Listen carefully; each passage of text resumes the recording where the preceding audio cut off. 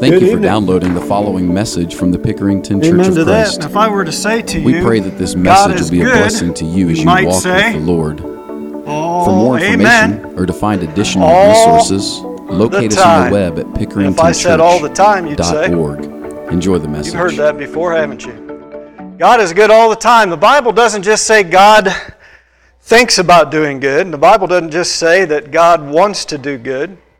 The Bible doesn't just say that God does good. The Bible says that God is good.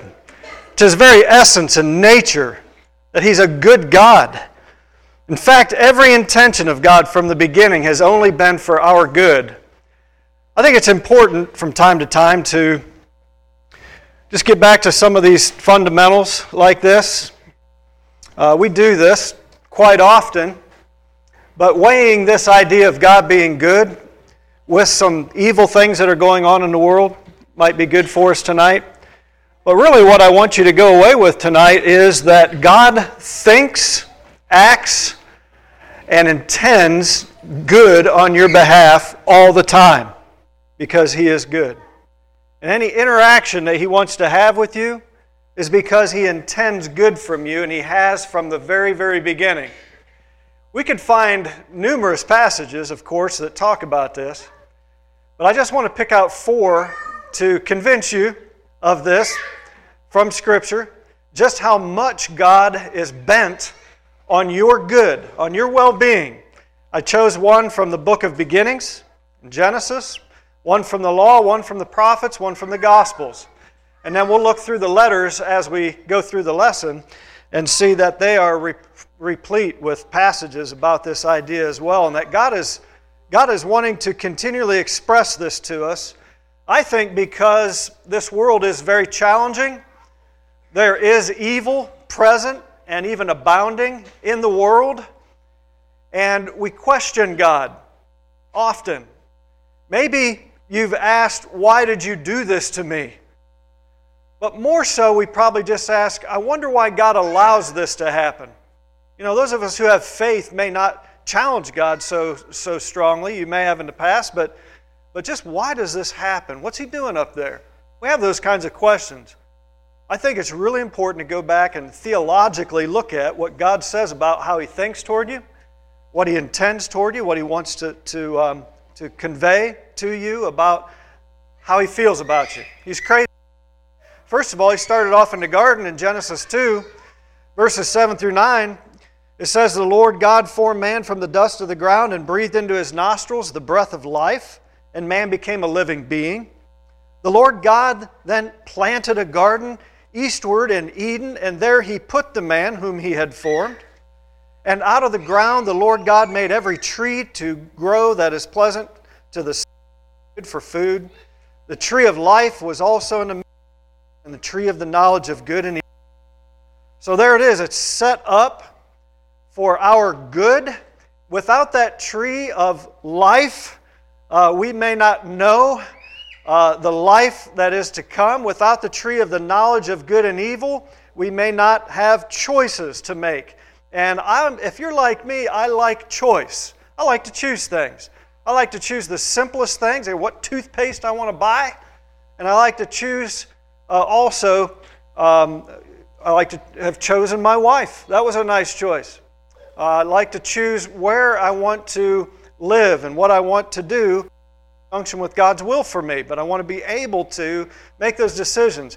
And there's a lot of things that we decide about. But God put man in the garden and gave him a choice, but He gave him that choice in order to choose love and in order to be obedient so that he might know the fullness of the goodness of God when he walks with Him out of his own volition. So He set it up in the garden for good. And remember, it was perfect, wasn't it? It was perfect. In Deuteronomy chapter 5 and verse 29, Moses reminds Israel as they're about to go into the land of Canaan.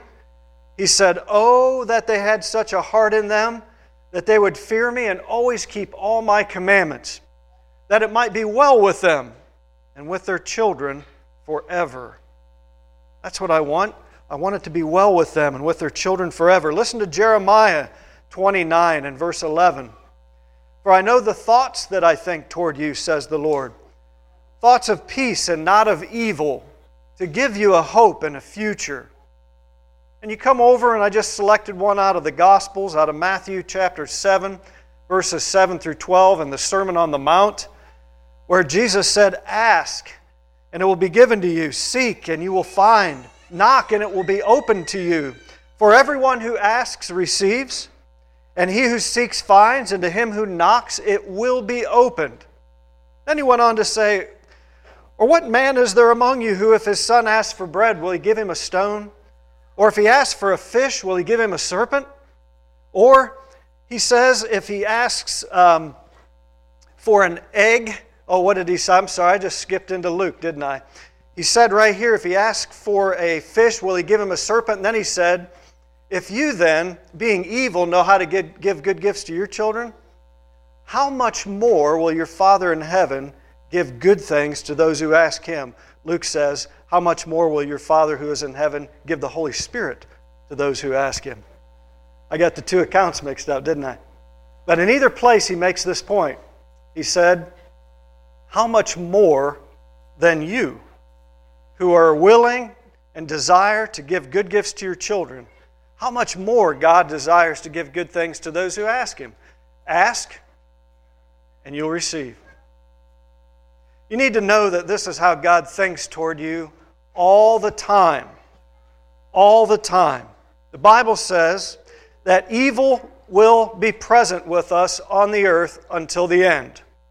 Evil will be present with us on the earth till the evil men and impostors, Paul said, will grow worse and worse in their day. And perhaps we could argue that they still are. It seems that the world's getting worse. It might be because there's more people on it. And wherever there is evil, it's because people are there. And so as long as there are men walking the earth, there's going to be evil. We saw this week again in foreign lands and an American school. Thanks, Rich, for praying over that school and those people. We saw it in the local news. Tori Hardesty made a prayer request this last week for a fellow officer who was shot. And maybe you even see it within your own circles of neighbors in the neighborhood or in your circles of friendships, maybe at work. You see evil done. Maybe this week you've even seen it in your own family. The chances are it's possible, just possible, that if we're honest, there's some found within us too. Paul said in Romans chapter 7 that who's going to save me from this body of sin? That's because he said it is present with me to do evil. But so is God's goodness found everywhere, church. God's goodness is found everywhere. Look at the food growing in the fields when you come here and when you leave tonight. And the rain and the sun that we're having and the beauty of spring and everything's growing and going on just as God intends. He's upholding all things by the word of His power. Hebrews 1 verse 3. He loves us and He's showing us that as we look around. Listen to the babies in this building and all the little new infants that have come to us.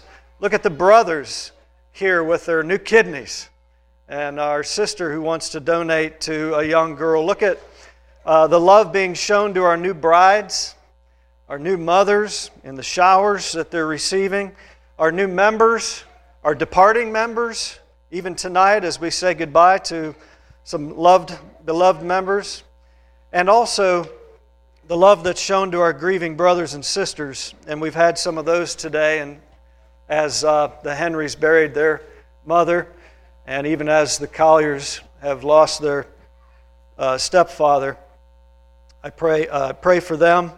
But we have, even in that, the goodness of God being shown and love toward one another. It's all around. But evil rocks us to the core. It makes us question God. One person, for example, in this most recent school incident, one person indicts God and says, I don't know why this happens. And another person drew nearer to God. It happens in every instance that some major catastrophe or some moral evil takes place. Some people will shake the fist at God. The book of Revelation says on the There will be people shaking their fists at God. They just won't understand why there was evil in the world. And there are going to be those who are drawing near to Him. The fact is that the evil doing of men does not diminish the character of God. Evil does not diminish the character. It does not tarnish the fact that God is good. In fact, it should highlight the goodness of God and our need for Him. The ugliness of sin should serve as a reminder that this is not what God intended. It should drive us to search for God. And when men blame God for evil, it should provide for us a great opportunity to tell them, no, God so loves the world that He gave His only begotten Son, that whoever believes on Him should not perish but have everlasting life. That God calls all men everywhere to repentance and to walk in the good works which He prepared beforehand, that we should walk in them. So even in the times of distress and when evils befall us, whether they be natural or moral evils committed at the hands of men, church, let's not forget that God intends good for us, and it is the nature of men in sin to do this, to do these things. And also God wants us to draw near to Him during these times of difficulty. Because God's good, He sent Jesus into the world.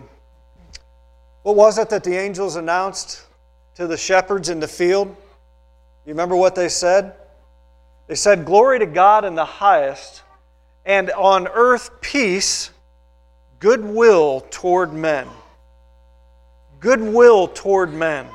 See, there's another place where we learn that God's intentions are in goodwill toward us.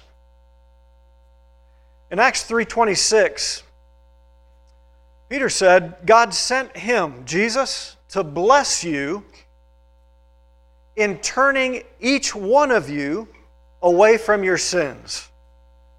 All right, now think about this with me. God sent Him to bless you. That's right, He died on the cross for us. As one of the blessings is that He would turn you from your sins. When we hear the story of the cross, as they did on that very day, they were cut to the heart and repented. But Jesus in His ministry was turning people away from their sin by a number of ways before He was even crucified. He was turning people from their sin by teaching them. He went into His own hometown after coming out of the wilderness of temptation early in His ministry. In Luke 4:18 and 19, He quotes, "The Spirit of the Lord is upon me because He's anointed the gospel to the poor. He sent me to heal the brokenhearted, to proclaim liberty to the captives and recovery of sight to the blind, to set at liberty those who are oppressed, to proclaim the acceptable year of the Lord." And He sat down, and the eyes of everyone were on Him. And then He said, "Today this scripture is fulfilled in your hearing." He sent me to do this. Goodwill toward men. He taught them that God was going to save them through Him. As David in the Psalms did when he said, "Good and upright is the Lord, He teaches sinners in the way." He taught them by example. Remember His invitations? You remember Him calling to people? "Follow me." Called His disciples, "Follow me." He called those who were weary and heavy laden. He said, "Come to me and learn from me. Take my yoke upon you." But you know, He also commanded men to repent, for the kingdom of heaven is at hand, didn't He? He said to the Pharisees, "Unless you believe that I am He, you'll die in your sins." You need to repent. To repent and be baptized for the forgiveness of their sins, as did John. For God didn't send His Son into the world to condemn the world, but that the world through Him might be saved. See, Jesus did not come even in His time here to condemn. He reserved that for the second coming, didn't He? And some would call upon Him to rise up and rule in such a way that He would bring judgment and condemnation upon their enemies, or that He would be, in a vindictive manner, take vengeance upon some who were in sin Even his apostles called on him to use some of that power from time to time. He said over and over again, the Son of Man, he said to Zacchaeus' house, salvation's come to this house today, for the Son of Man came to seek and to save the lost. Jesus was here as an act of goodwill toward men. He didn't come to condemn men. He came to teach them, exemplify, and to call them and command them into repentance. God is good that He sent Jesus in such a manner. If He'd have sent Him to judge and to condemn that first visit, I'm not sure how many of us would have made it under such a reign, or the people of those days. But God is good, and so He will judge sinners. These two things collaborate. These two things coincide. Because He desires to do us good, He will judge the world. I had a conversation with a gentleman about a week and a half ago, and he was angry that God didn't do enough to judge the world. And I said, that will come. And you and I don't want God to be judging harshly right now evil, because you and I will fall under that same condemnation. We want grace right now. But that means we're going to have to tolerate evil men. That means we're going to have to put up with some evil doing. That means that we're going to have to endure some of the hardships that come at the hands of other people. We're going to have to endure that. God said that will help us to build the character that we need to be like Him, to understand Him. But because God is good, I mentioned to that man, He will judge sinners. Psalm 145, verses 9 through 20, we read a couple of verses of it. But the psalmist said, the Lord upholds all who fall and raises up all who are bowed down. The eyes of all look expectantly to you, and you give them their food in due season. I love this passage. He says, you open your hand and satisfy the desire of every living thing. The Lord is righteous in all His ways, gracious in all His works. The Lord is near to all who call upon Him, to all who call upon Him in truth. He'll fulfill the desire of those who fear Him. He'll also hear their cry and save them. Now listen closely to this transition. The Lord preserves all who love Him, but all the wicked He will destroy. And so, in His goodness is justice. In His goodness is vindication, is vengeance upon all those who, as he wrote through Paul to the Thessalonians, bring trial and tribulation upon others, but especially upon His people in that passage. Psalm 146, verses 5 through 10 says this, happy is he who has the God of Jacob for his help, whose hope is in the Lord his God, who made heaven and earth, the sea and all that is in him, who keeps truth forever, who executes justice for the oppressed, who gives food to the hungry. The Lord gives freedom to the prisoners. The Lord opens the eyes of the blind. The Lord raises those who are bowed down. The Lord loves the righteous. The Lord watches over the strangers. He relieves the fatherless and the widow. Now here again, listen in the same context. But the way of the wicked He turns upside down. The Lord shall reign forever. Your God, O Zion, to all generations. Praise the Lord. Praise the Lord that because He is good, He will deal with evil. And He tells us, church, in a number of places, and in Romans chapter 12 is our covenant commandment today, when He said, vengeance is mine, says the Lord, I will repay. So He told us to heap burning coals upon our enemies' heads. Jesus told us to pray for them. Paul said to do good to those who do evil to you. Do not be overcome by that evil, he said at the end of that chapter, but overcome it with good. When God executes judgment against men, some say He's not good, but it's because He's good that He judges men. All these things in the Old Testament that you read about, the flood, for example, a complete devastation of all life on earth, except all those who were in the ark. The conquest of Canaan, where He sent His people from slavery in to annihilate other people. The exile of his own people when they rejected him, and all the ugliness that went with it. He not only allowed the enemies to come in when they rejected him, his hand was actually against his own people. All of these things were because God is good. He did not put that good character and that good nature aside to do those things.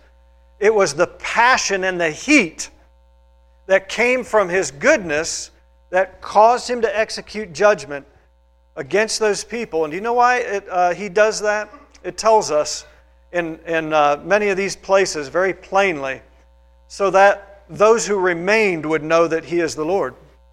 So that all nations would know who He is. Why? So that they might turn to Him.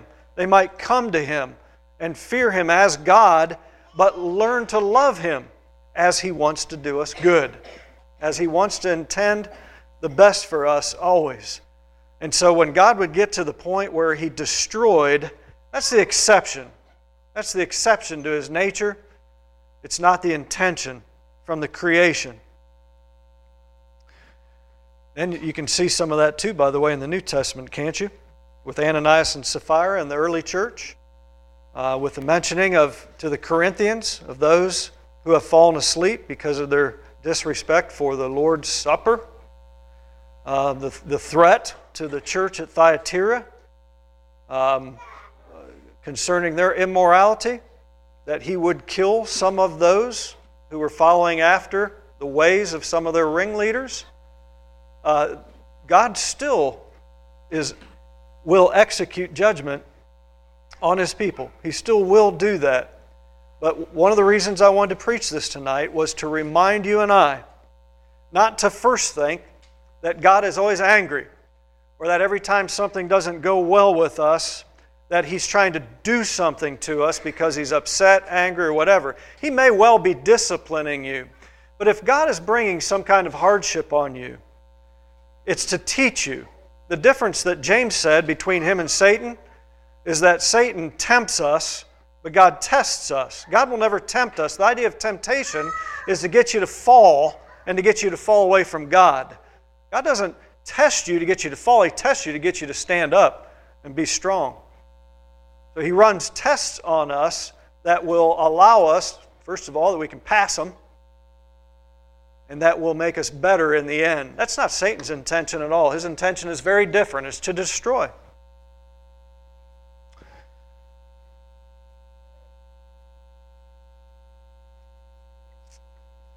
Paul said in the Roman letter, chapter 2, verse 4, that because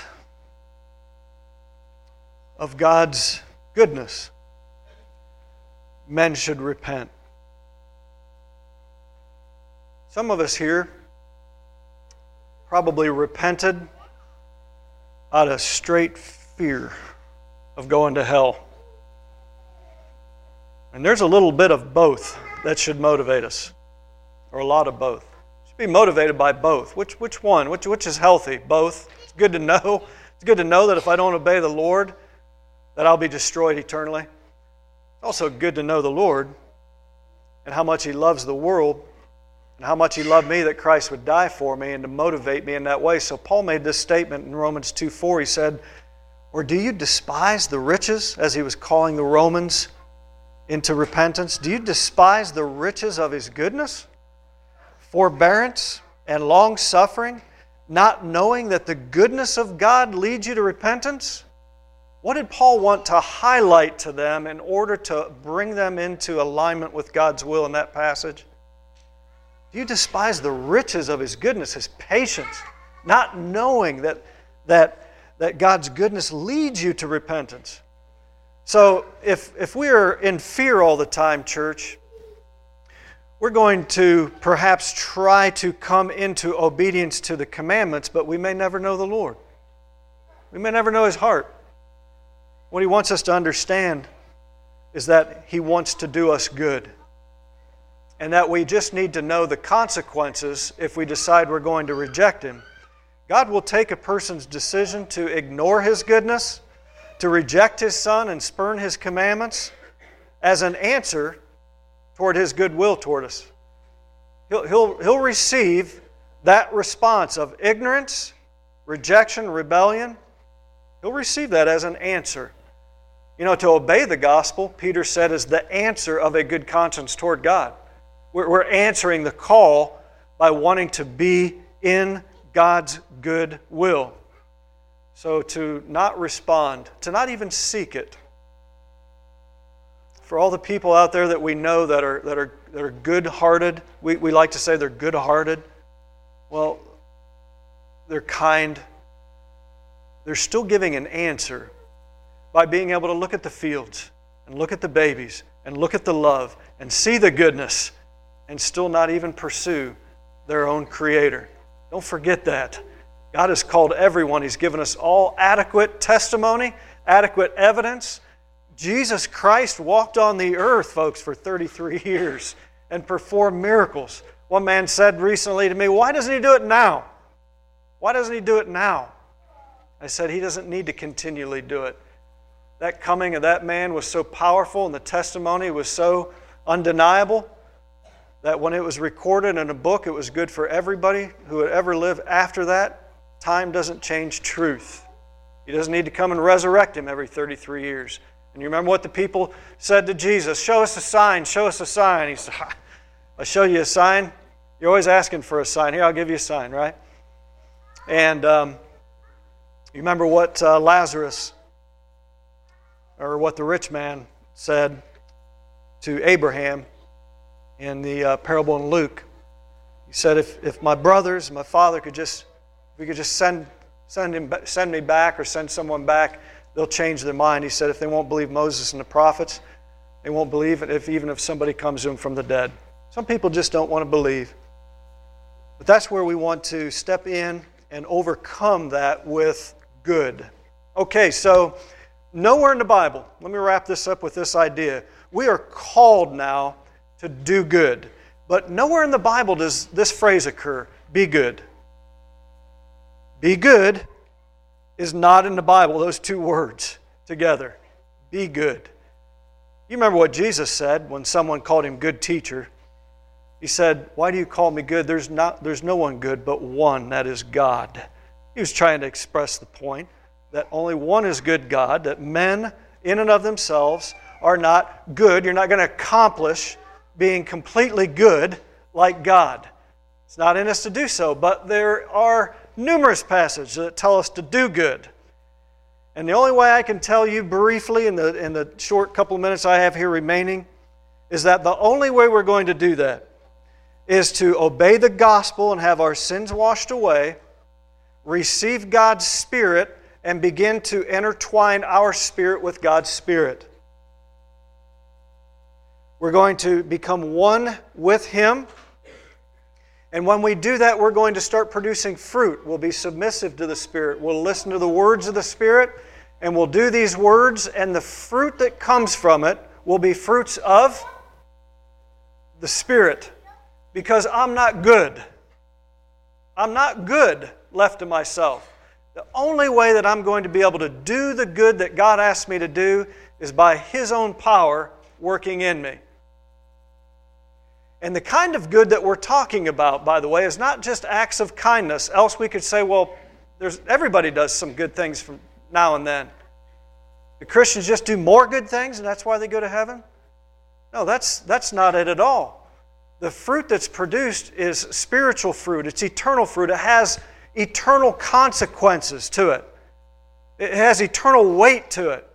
So when we go and we do the good works of God and we produce fruit, that fruit ought to have within it some power to have an eternal effect on another person, whether it's one to another or to those outside. And part of that comes when we do all things in the name of Jesus Christ to the glory of God. Whatever you do in word or deed, do all in the name of the Lord Jesus, giving glory to God. That is the kind of goodness that we're talking about doing. Not just niceties, not just being kind. No one may ever know that you're a Christian if that's all it is. So we need to understand that the good that we're trying to do now as Christians is to take the goodness of God, which is eternal intentions of good toward me, and reflect those outwardly so people understand that they are an eternal spirit and that the good that you're doing to them should have with it the intention of them having an eternal result. Does that make sense? We should try to win them. That's what I'm saying. We should try to win them by our good works. Whatever those works are, small or great, we want to do all things to try to fulfill that will of God. And the only way that I can do that, I can be nice once in a while, but the only way that someone can go to heaven because of something I did is if I reflect the fruit of the Spirit that is produced through my good works, thanks to God, into their lives, and they respond to it and praise God, not Matt Thomas. I don't want somebody to praise Matt Thomas. I want somebody to praise God, like Peter said when he said in 2 Peter 2, to have your conduct honorable among the Gentiles, that when they speak against you as evildoers, they may by your good works which they observe glorify God in the day of visitation.